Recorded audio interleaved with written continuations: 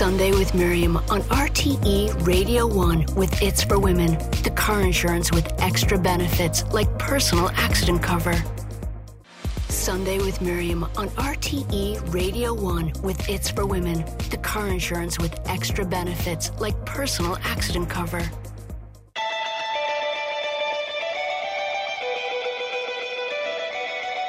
Sunday with Miriam on RTE Radio 1. Hello there, and you're very welcome to the programme. Well, coming up in the next hour, as he celebrates his 80th birthday, I'm joined this morning for a special tribute to one of Ireland's greatest composers and songwriters, Phil Coulter. He's a man who can boast of chart entries in every single decade since the 1960s, who's collaborated with some of the biggest names in the industry, from Elvis Presley to the Bay City Rollers, and whose catalogue ranges from A Town I Love So Well to Puppet on a String to Score Not His Simplicity. As always, we'd love to hear your thoughts on the programme. You can text us to 51551. You can email Miriam at rt.ie, or you can tweet at Miriam O'Cal.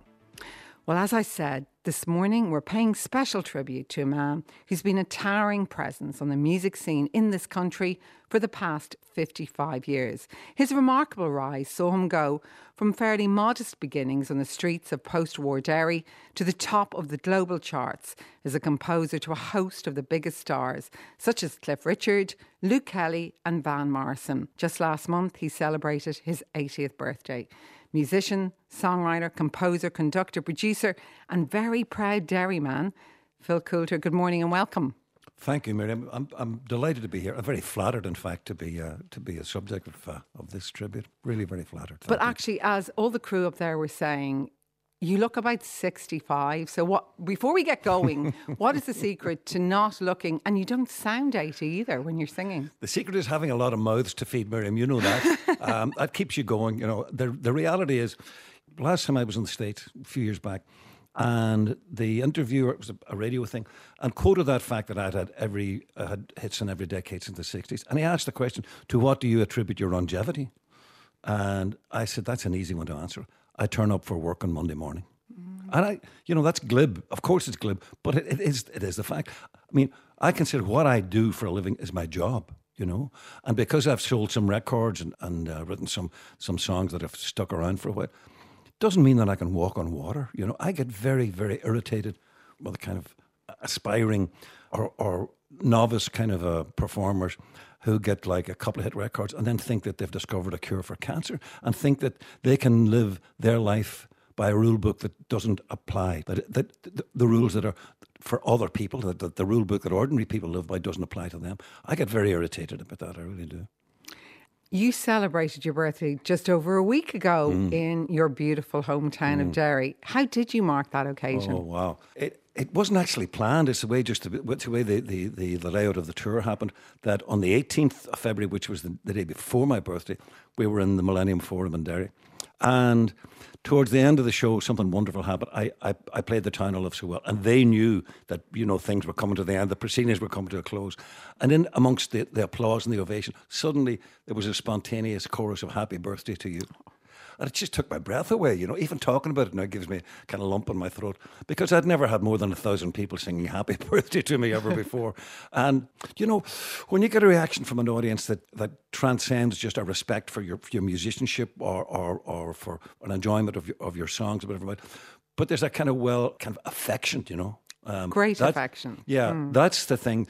The Buddhists have a concept of you know, the power of a lot of kind of good thoughts being directed towards like one individual or one idea, and for me that's very important on stage. And I think that's a great source of energy, and that's one of the things that keeps me going. Go right back, Phil, if you will. Tell me where you grew up, about your parents, about your family, about your time in Derry as a young boy. I grew up in the post-war. I was born in 1942, and the war was still raging. And I grew up in an era of air raid shelters and ration books. When I look back on those early days as a kid playing in the streets, Abercorn Terrace, a little terraced house, my memories are all in black and white because, you know, it was a pretty depressed time. There wasn't a lot to get excited about or joyous about.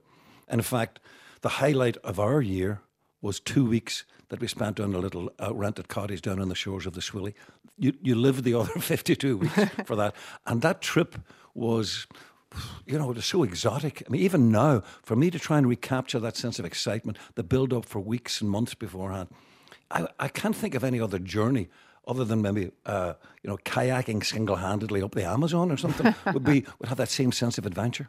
So, yeah, things were tight, things were tough. My dad was a cop, one of the few Catholics in the RUC. And people have asked me, was that awkward? Was that a sense of embarrassment or whatever? But it wasn't back then, because we're now talking about like the 40s and coming into the 50s. And he was the kind of go-to cop, the Catholic community, if they needed any help through paperwork, sending out forms, claiming this, that and the other, the health service, whatever it might be, Sergeant Coulter was the man. So I had 2 brothers and 2 sisters, and music was very much part of the household. My father played the fiddle by ear. My mother vamped along on the piano, normally in a different key from when my father was playing it. But it didn't matter, it didn't matter, because what did I learn from that? I learned the importance of music as a living, breathing thing. If there was a big night in Derry, it would be in Coulter's house. And just that music being something that to be enjoyed, to be shared, that it wasn't just something you kept for study in college or for the annual music festival, that it was something to be enjoyed. Another thing that I learned growing up in Derry, and Derry looms very large in my whole development, was that in my teenage years, when unemployment was rife, at one stage I think we had the honour of having the highest rate of unemployment in the British Isles. But one of the few ways that a Catholic could actually earn a few bob was to play in a band. And the show band era was just then exploding when I was in my kind of mid-teens. And so the penny dropped with me that these guys who otherwise would be on the dole are now joining show bands, and they're making a living from this. So that was something I probably locked away at the back of my mind. So that when I went up to Queen's to study music, I thought, this is hopefully maybe a means to a career. Which it was. But when you were a little boy, you didn't immediately take to the piano, did you? And I know your mum got you to play the piano, but you didn't love it immediately. I would love to be able to tell you it was love at first sight, and that I was like instinctively drawn to the piano, and it wasn't that case at all. I hated the piano. I hated the 5-finger exercises. I hated scales. I hated arpeggios. But most of all, I hated my piano teacher. He was one of the old school who sat up at the top end of the keyboard, and if he played a wrong note, which kids are going to do as they're learning stuff, he was armed with a ruler, bang, and he would hit your knuckles. So I was making no headway. And my father had the good sense to see that he was kind of throwing good money after bad. So he took me away from piano lessons, which was the smartest thing he could have done. Had he stuck with it or made me stick with it, I could have turned off music very, very readily, because I had no affection for it at all. It was only when I was removed from the scales and arpeggios, etc.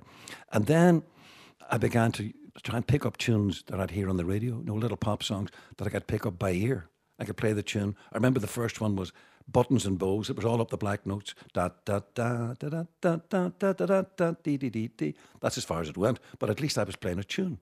So I began to kind of get more and more fascinated by this and intrigued.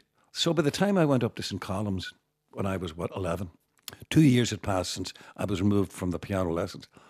Now I was curious. Now I wanted to learn about the piano.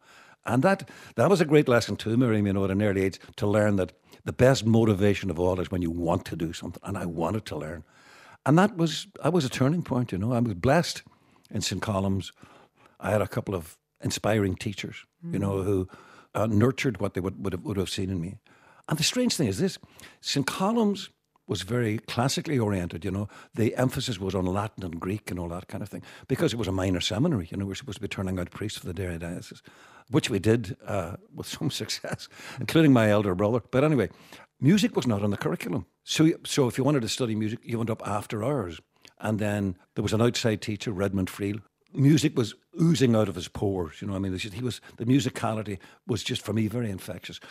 Interesting, I noticed as well, you mentioned, the show bands in Derry, but I think it's true, Phil, that when you went, say, for a job in a band, no one ever asked you if you were a Catholic or a Protestant. It was like a non-sectarian area of society. Entirely. So, yeah, that's exactly the story. So the bulk of the young guys on the dole would have been Catholic. Very little chance of a job. Certainly no chance of a job in anything like the civil service or anything, formal. So when you went for an audition for a band, as long as you could play the trumpet, and you'd probably learn to play the trumpet in one of 2 or 3 brass bands that existed in Derry. And this was a smart move. This was now putting all of those hours of practice on your piano to good use. Now you could earn a few quid. You said earlier you went to Queen's. How did you find that, to study music? I found it, on one hand, I found it exciting. On the other hand, I found it intimidating because I was 18. Belfast had been as far as I had been, and I hadn't been any further. So it was a big step, and the whole structure of the university and the formality of it all, after St. Columns, which is pretty small, that I found intimidating. But what I loved was the opportunities. It was like, for me, I felt like I was a kid who could let loose in the toy shop, because before the end of my first term, I started my first band. With that kind of arrogance of youth and that kind of can-do attitude. I'd never even played in a band, but I knew this was the place to do it, because the first number of dances I went to in around the university, the band that were playing would have been, they'd have been like 7 or 8, as I would have thought, old guys, maybe they were only in their 40s, but they were old guys, and they were wearing tuxedos with kind of, Guinness stains down the front, and they were sitting down, and they were reading music, and they were playing orchestrations. And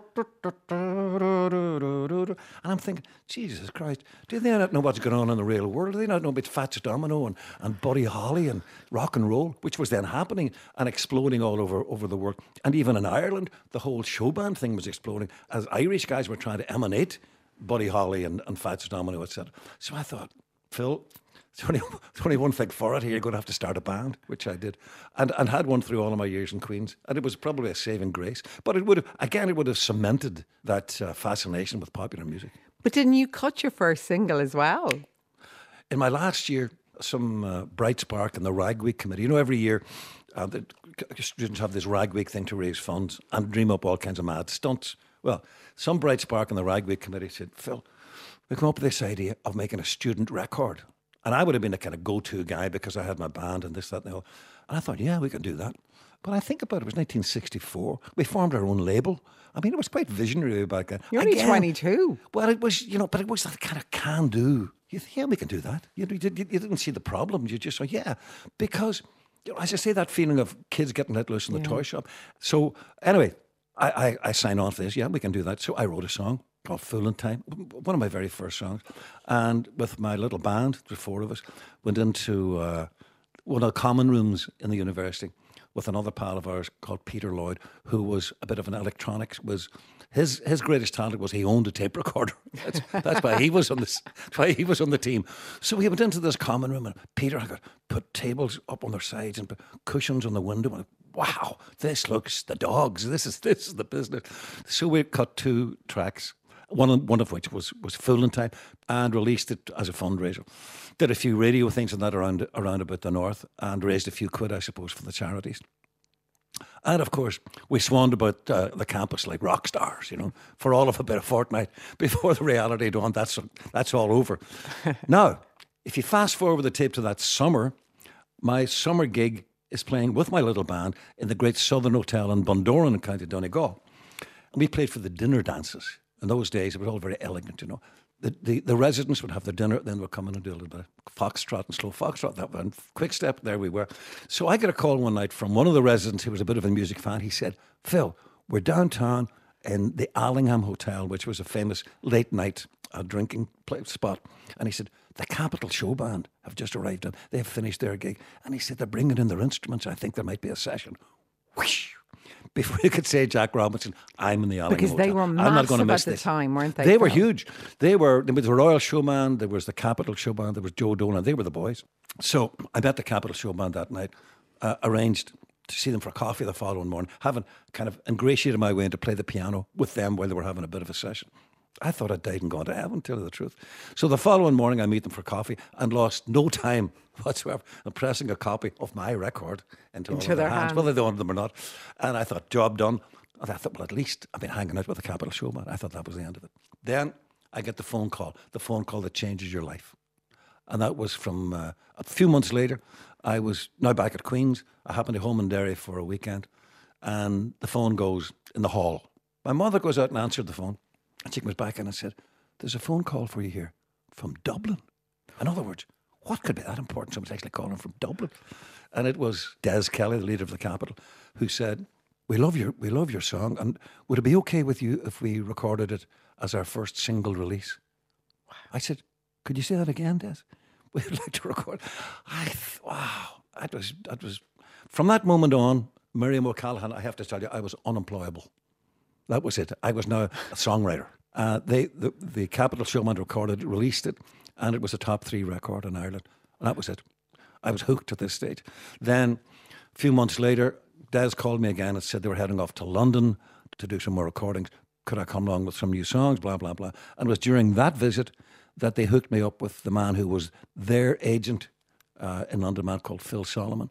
And he saw me working with the Capital on the floor of the studio, heard the songs, etc., asked me who I was and what I was doing and this, that and the other. Cut a long story short, that's where I started work a few months later.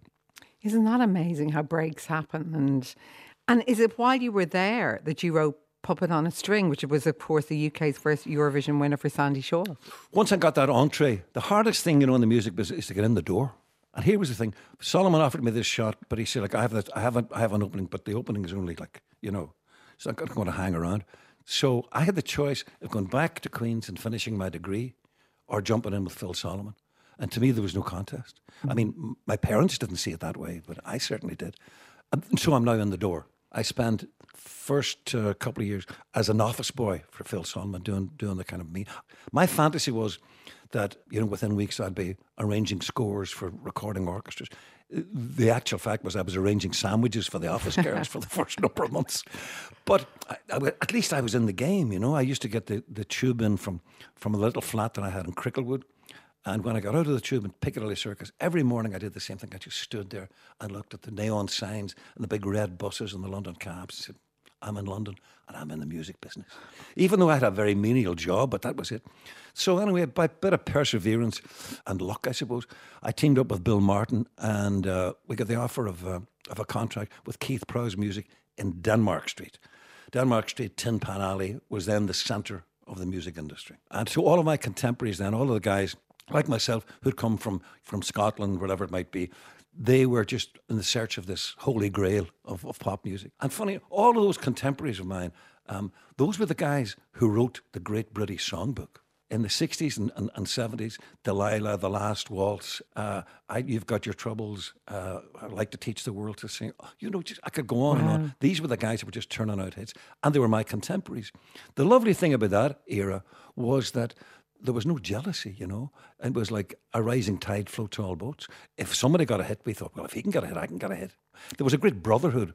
And, when I was doing the research for the memoir, looking back on the various chapters of my life, that's a chapter I think I have most affection for those days, because we were all rookies. We all had a dream. We all had talent. We didn't have an arse in our trousers, but we had a belief that things were going to be good, And that brotherhood is something that kind of solidarity, something which I miss, Did writing Puppet on a String, did that make a difference to your career? Totally. That opened the door. I mean, up until then, I'd been getting the odd song recorded on an album track, hadn't had any big hits. And in fact, our publisher said, right, I'll extend this contract by another year if I see some kind of, signs of activity. And it was about 3 or 4 weeks into the second year that we wrote Puppet on a String. That was the way to announce your arrival. I wonder if one day that you say that you care, if you say you love me madly, I'd gladly be there like a puppet on a string. The UK had never won the Eurovision Song Contest before, and now Puppet on a String romped home, then went on to sell like 6-7 million records, and with 120 different versions of the song. So all of a sudden, Bill Martin and Phil Coulter are songwriters, and we have arrived in Denmark Street. So now not only have we like a hit record, but we've got some respect, and that was a big, big thing as well. But mind you, that didn't last for too long because we kind of lost the run of ourselves, to be honest. I mean, we went out and bought new suits and swanned around and took our eye off the ball. Our publisher called us, and I remember this so well, about maybe a couple of months after the success of Puppet, and we were watching it going up the charts everywhere. He called and he said, boys, do you ever hear the expression that one swallow doesn't make a summer? Yes, Mr. Phillips. Well, let me tell you, one song doesn't make a songwriter.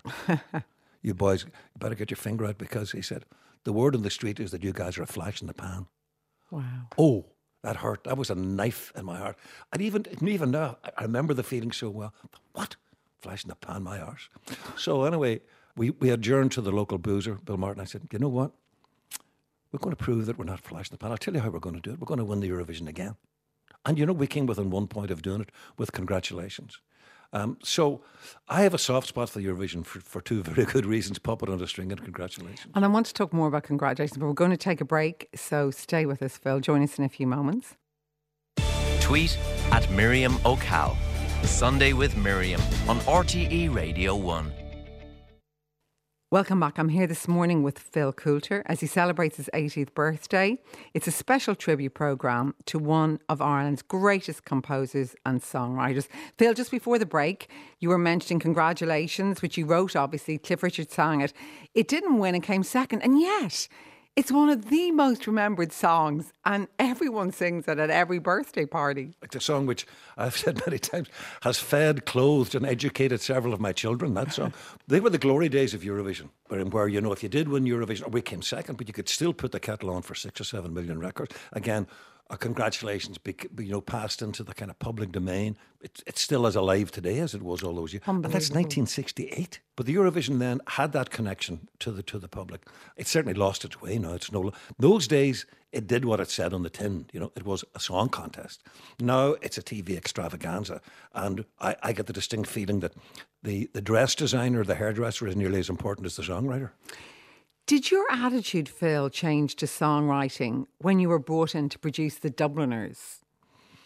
It was the same craft, but just a different idiom. By that stage, I'd learned the craft of pop songwriting and had a lot of hits. But you see, songwriting is a craft. There's no such thing as a born songwriter, not in my book. You're born with some of the tools. But if you're going to have a sustaining career, you need to learn the craft. By that stage, I'd learned, well, I wouldn't say I was a master of it, but I'd certainly learned how to use the tools. So when I got the chance to produce the Dubliners, a chance at which I jumped, and of course, I'd known of Dubliners and Luke Kelly's voice, etc.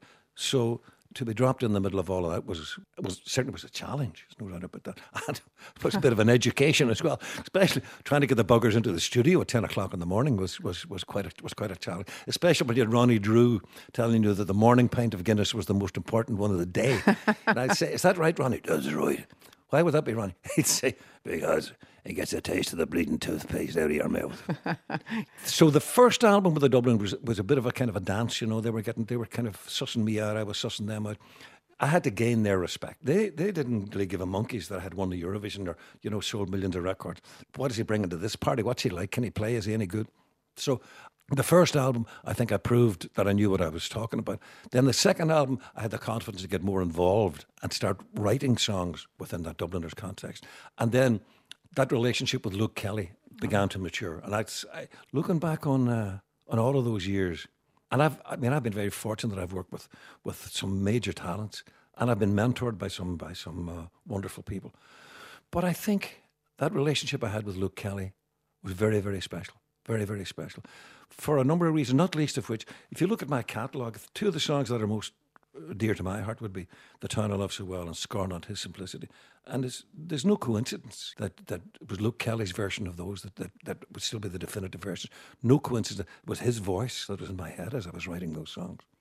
And we're going to talk about Scorn Not His Simplicity in a moment, but I need to talk about The Town I Love So Well. I mean, I had you here a few weeks ago, but not everyone will have heard that, Phil. It's such a beautiful song. Remind people, will you please, of when you played that song for Luke. The background to all of that would have been that Luke was continually badgering me to write songs that would go a little further than Puppet on a String or Congratulations, songs that have some substance. And I was in Derry on the weekend that internment was introduced. And like everyone else in Derry, we felt the city had been violated. So as a kind of knee-jerk reaction, I wrote an anti-internment song called Free the People. Kelly, I knew Luke would be all over it. I knew he would love it. And we recorded within a few weeks. The Dubliners had a big hit with it. But I knew there's another song of a bit more substance to be written about this whole situation. And that took 2 years. Just going backwards and forwards to Derry and just seeing the change in the landscape and that kind of pall of gloom that was descending on what had been, a very, very musical and a very tuneful city. Now there's this kind of air of gloom that was almost palpable. Anyway, I set about writing the song. I thought, well, somebody's got to write a song about what's going on here because it's historic. And if anybody's going to write a song about Derry, you get your finger out, you know. So after a couple of years, the melody, I think, came readily enough. But then just working at the lyric, being so aware, Miriam, you know, that in a highly charged time like that, a few ill-chosen words, it could have tilted it over to being another rebel song. Last thing we needed, especially back then. So I worked and worked at the lyric until I thought it was ready. And then I was rehearsing the Dubliners for an album I was to be produced with them a week or so later in the most unlikely environment of a 2-3-star hotel in Sheffield. On a weekday, the rain is battering down, and there's a railway station over there. Not the most glamorous or most. So I had arranged with I went up on a Monday night. I said, right, look, I have a song that I want to play just to you, not the band, just to Luke. You. Yeah. To Luke. I said, so when you get up in the morning, come down and join me in the room, and I'll play to you in peace and quiet. So I kind of lunchtime the next day, by the time Kelly emerged, came down. I'm sitting on one twin bed. Luke isn't there. I've got my guitar. And I do the Tyndall Officer with my eyes closed because I knew I didn't want to see Luke's reaction. I'm still, this is like a new baby, you know. I'm still wary about revealing it. And I knew that if Kelly thought that this song didn't cut it, he would have stopped me and said, oh, for God's sake, stop that. You know, he would certainly have been able to tell me if he thought it was crap. So I didn't want to see him yawning or scratching himself. I just kept my eyes closed and I delivered the song. Finished it with the last... I can only pray for a bright brand new day in the Tyndall Officer. Well, bloom. Played the last chord, opened my eyes and looked across at Kelly in the other bed, and there were tears in his eyes. That, right there. In the air. There have been other moments when that song has meant a lot, you know, whether it be, you know, in Carnegie Hall, it'd be in the White House, and the Nobel Peace Award, whatever. That was the moment. That was the moment that I knew I've definitely hit the mark here. Score Not His Simplicity. Remind people, Phil, what that's about and then how Luke ended up singing that as well. So when my first son was born with Down syndrome, Paul, in the months that followed, I thought, as a songwriter, you know, you got to be mature about this and you got to address this in a song. To be honest, I suppose it was kind of therapy to get my head around that challenge. When I finished that song months later and I played it to Luke, the reaction from Kelly was that he realised that after all that badgering, I had made that step. The step from writing a song like Congratulations. And that's the work of a kind of a craftsman pop songwriter. It's a whole different exercise from writing a song about a mentally challenged child, you know, which is much more personal because what you're doing, you're kind of opening up your vulnerabilities, your innermost thoughts and feelings and whatever. And I was reluctant to do that and probably would never have done it had it not been for Kelly. So, but again, when I was writing that song, I knew the voice that I wanted to sing this was Kelly. And it's still, you know, the definitive version of the song. And people, I know, have received a lot of consolation from that. People still talk to you about that song, don't they, Phil? They do. It's of all the songs I've written, I think none has provoked that kind of reaction. A steady reaction all over, a sustained reaction over all those years. I mean, these days, most people in Ireland have been aware of the song, but abroad, I mean, people in America or Australia, wherever it might be, further away, who haven't been aware of the song or haven't been subjected to the various recordings of it. There's hardly a week would go by that I don't get an email now to say from people who've had that experience of either a physically or a mentally challenged child, and they become aware of the song and they can relate to, you know, the message, they relate to the lyric, and they write just to tell me that not that it made, you know, not that it made the pain go away, but the fact that, you know, it happened to somebody else and that it's now expressed in a song. You're going to play that live for us now, Phil, this morning here in our Studio 8. Such a beautiful song, Phil. Thanks for playing that for us live on our piano here in Studio 8. Tell me, if you don't mind, about the death of your brother Brian and of your precious sister Sid. What happened? Well, the curious thing is they both happened in Lough Swilly, when in two unrelated incidents about a year apart. First was my brother. He was windsurfing, and he was very competent windsurfing. He windsurfed all around the world, but this was in the winter time. And normally they go out in pairs. But on this particular occasion, when Brian called for his partner that he normally windsurfed with, he said, look, I've got a birthday party going here with one of my kids, You go ahead, Brian, get on the board. I'll be down in an hour or so. So in that hour or so, the wind had whipped up and got the gale force wind, and Brian was in real trouble. Basically, was blown out to sea and drowned.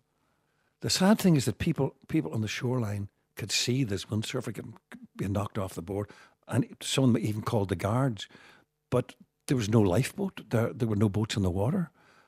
That started a campaign. Some of my friends, some of my brother's friends, we started campaigning the RNLA to get a boat in place. I did some concerts to have to get the start-up funds for the boathouse, etc. And very proud day when that boat went on station in Swilly. That's 35 years ago. And the last number I heard, it had saved 70 lives in that time. So, that's at least something positive. Yeah. So that was Brian. My sister Sid, well, not even a lifeboat could have saved her, I'm afraid. She was a wonderful girl. She was very spiritual, very kind. Never heard her say a bad word about anybody. She was just one of those caring, endlessly gracious kind of girls. And she was a counsellor for addicts with drug and alcohol problems. Her 10-year-old son, it was his birthday, and they're all around the table. And she got out the ice cream cake, and then she gets a phone call, say, an emergency, one of her cases, one of her clients, big emergency, whatever it is.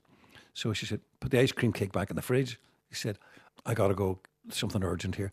But I'll be back soon, and I'll get the cake out, and then we'll eat the ice cream cake when I come home. Well, she never came home. Turned out that I discovered subsequently that it's not unusual for addicts to obsess about the counsellor. So that's what happened. And this particular client was on a suicide trip. He was particularly past the point of rescue, I suppose. But he determined to take her with him. And so the car was driven off the edge of the pier in Buncrana into Lough Swilly. And that was, so she was missing for a couple of days, and that was probably the worst, that was the darkest hours of all. We just didn't know. And then finally, and we got a tip from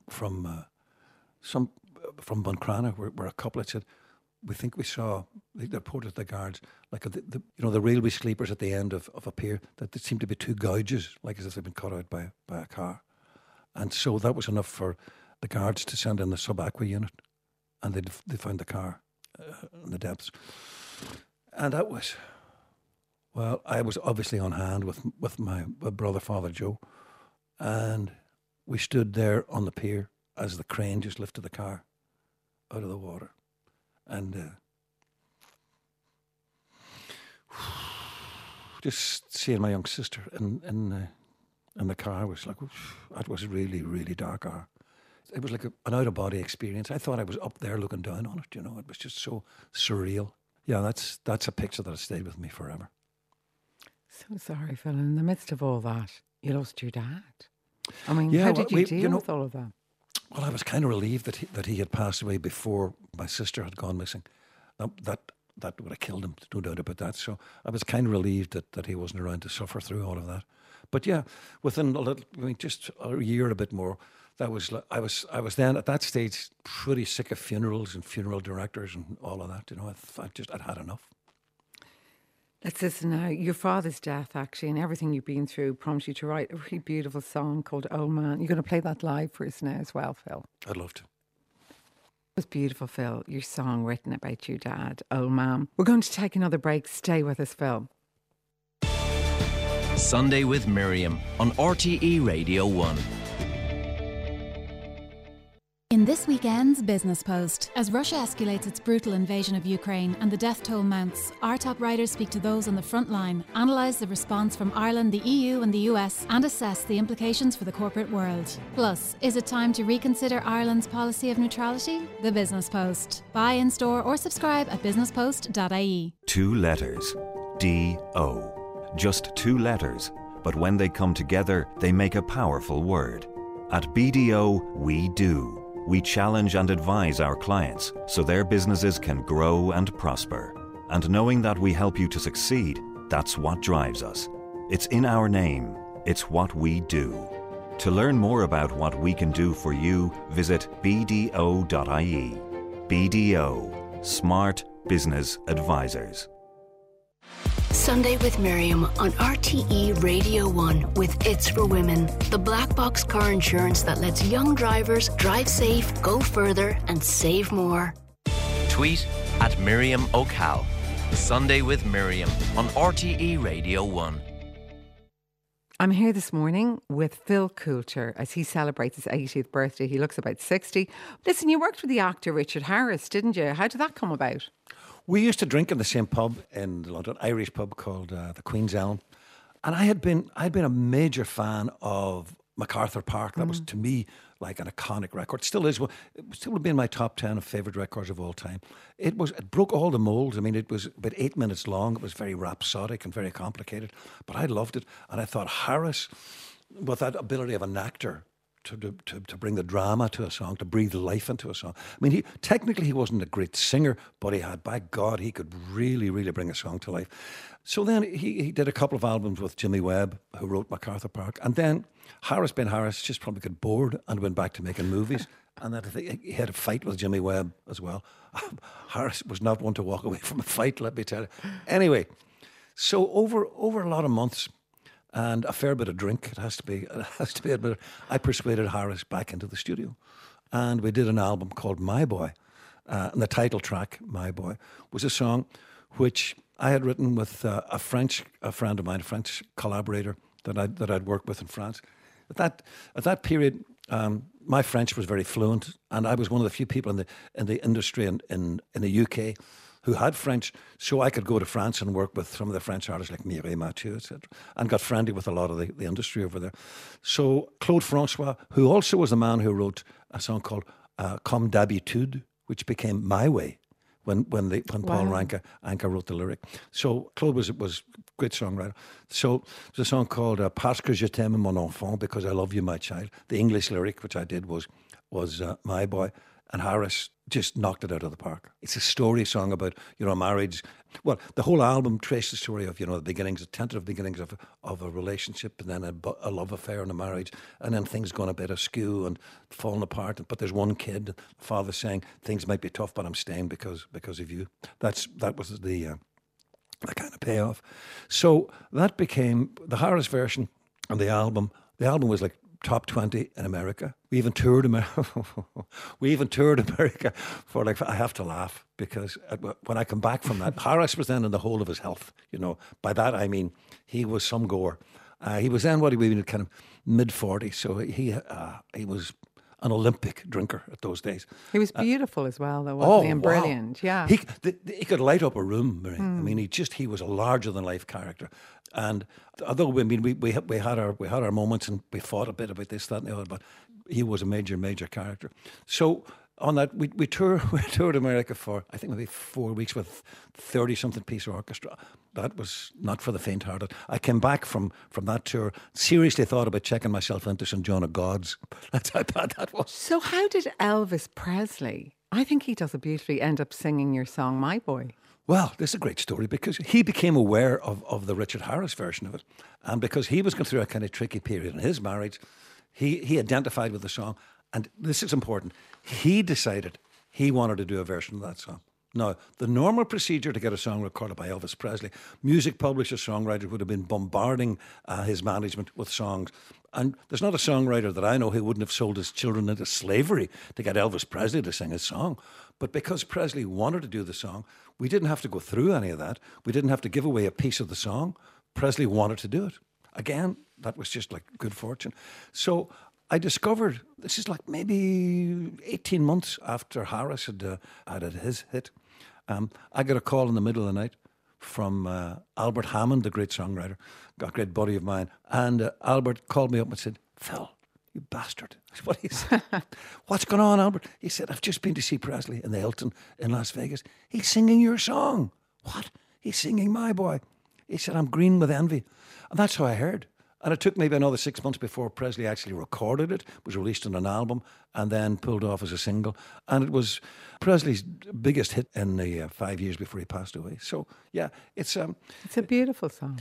Well, probably I'd be my biggest boast professionally. I mean, in fact, especially after a few glasses of wine, I'm inclined to bore my friends with reminding them that I'm the only non-American songwriter I've written a top 3 record for Presley. You wrote Ireland's Call. How did that come about? And were you worried about writing the anthem? It was a big ask, yeah. It came about because the IRFU finally got around to confront what had been a bit of an elephant in the drawing room for a long time. I mean, there had been an uncomfortable kind of situation when in the squad there would have been a lot of guys from the north. And when you get rugby players from the north, 9 times out of 10, they're from the unionist persuasion. Catholic schools tend to play GAA or soccer. Now, there are exceptions, but in the main. So rugby players of that kind of calibre who emerged from Ulster would tend to be from the unionist community. Therefore, for them, Oireann na Bhíonn is not their national anthem. You know, they perceive themselves to be British. God Save the Queen's their anthem. You may not agree with that, but you have to respect it. So there would have been that uncomfortable thing where players from the north felt uncomfortable and a lot of them just wouldn't sing the soldier song. And certainly the fans in the Aviva would have felt the same. And it hit an all-time low, the very first Rugby World Cup in Australia. Willie Anderson, who was in the squad at that time, told me the story that this was shortly after there'd been that car bomb that had killed a Chief Justice on his way north and badly injured some of the rugby players, ended their careers. So that was very fresh in all of their minds. So they thought that the soldier song, to play that, might be just a bit insensitive, given that this atrocity had happened only weeks beforehand. So they scratched around and said, well, what are we going to play as our anthem? You're never going to believe this. Somebody in his kit bag had got James Last playing The Rose of Tralee. And over the tannoy for the Irish national anthem at the World Cup in Australia came The Rose of Tralee by James Last. Beautiful melody, but not a song you want to go to war with, you know what I mean? So that, I think, was an all-time low. And eventually the RAF got around to think, well, we've got to confront this. So they called me in, and that was the brief. We need a sporting anthem that will be all-inclusive, hands across the border and all of that, and that people and players, be they from the north or south, can sing comfortably. But of course it was a great honour to be put in that position. And when I came out of that meeting, I thought, well, this is about time, number one. I thought, number two, I think, although this is a kind of daunting commission, I think they're smart asking somebody from the north, because I'd be aware of the sensibilities of the unionists. I mean, I grew up, you know, there. So that meant when you're sitting down to write the lyric, there's certain words that you had to avoid, you know. It was the whole idea of the 32 counties. You couldn't, if I say the 32 counties, there are going to be some people who go, oh, it's a bit kind of, you know, that's a bit insensitive. If I couldn't even say, and united we'll go forward, but touchy that, when we wear the green. You know. So that was a big challenge to try and get that idea lyrically of, you know, the 32 counties or a united, you know, the united country. So it wasn't until I came up with the 4 proud provinces of Ireland. That was the key that unlocked it. After that, the song kind of wrote itself. Yeah. Does it feel great now when you hear everyone singing it? Well, I tell you what feels great, that the begrudgers have finally been silenced, because when that song came out first, there was this conspiracy theorists that thought it was like some kind of pushy northern plot to kind of take over from Ireland's call, or from Oireann na Bhíonn. It was never meant to do that. So I think that it was at that historic game when we played England in Croke Park. And when, you know, that was historic. And so when God Save the Queen was played, much to our relief, there was absolute silence, absolute respect. Then Oireann na Bhíonn, decibel level through the roof. But then Ireland's call really just took off. And I remember thinking, that's it. We've now finally arrived. It had taken a long time, but I thought, yeah, the begrudgers have finally been silenced until now. It's kind of passed into the public domain now. Come the day and come the hour, come the power and the glory. We have come to answer our country's call from the 4 proud provinces of Ireland. Ireland, together standing tall, shoulder to shoulder, we'll answer Ireland's call. We've come to the end of our show, Phil. You've had such a spectacularly successful life. If you look back on your life so far, do you feel grateful for it, or how do you feel about life? Well, there's not a day goes by that I don't thank God for the fact that I've made a living from my talent. That's a rare gift. But I'm grateful for the fact that I was born with these tools, you know. But I was also given a work ethic in growing up in the North and in St. Columns. And it was ingrained in me that if you have a talent, you have a God-given responsibility to do something with that talent. And the talent per se entitles you to nothing.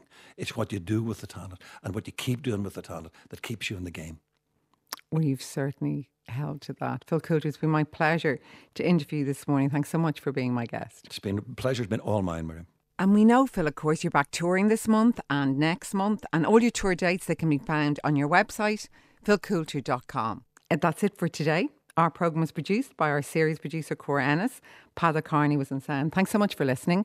We'll be here at the same time next Sunday. Stay listening for Brendan. Until then, slán. Sunday with Miriam on RTE Radio 1.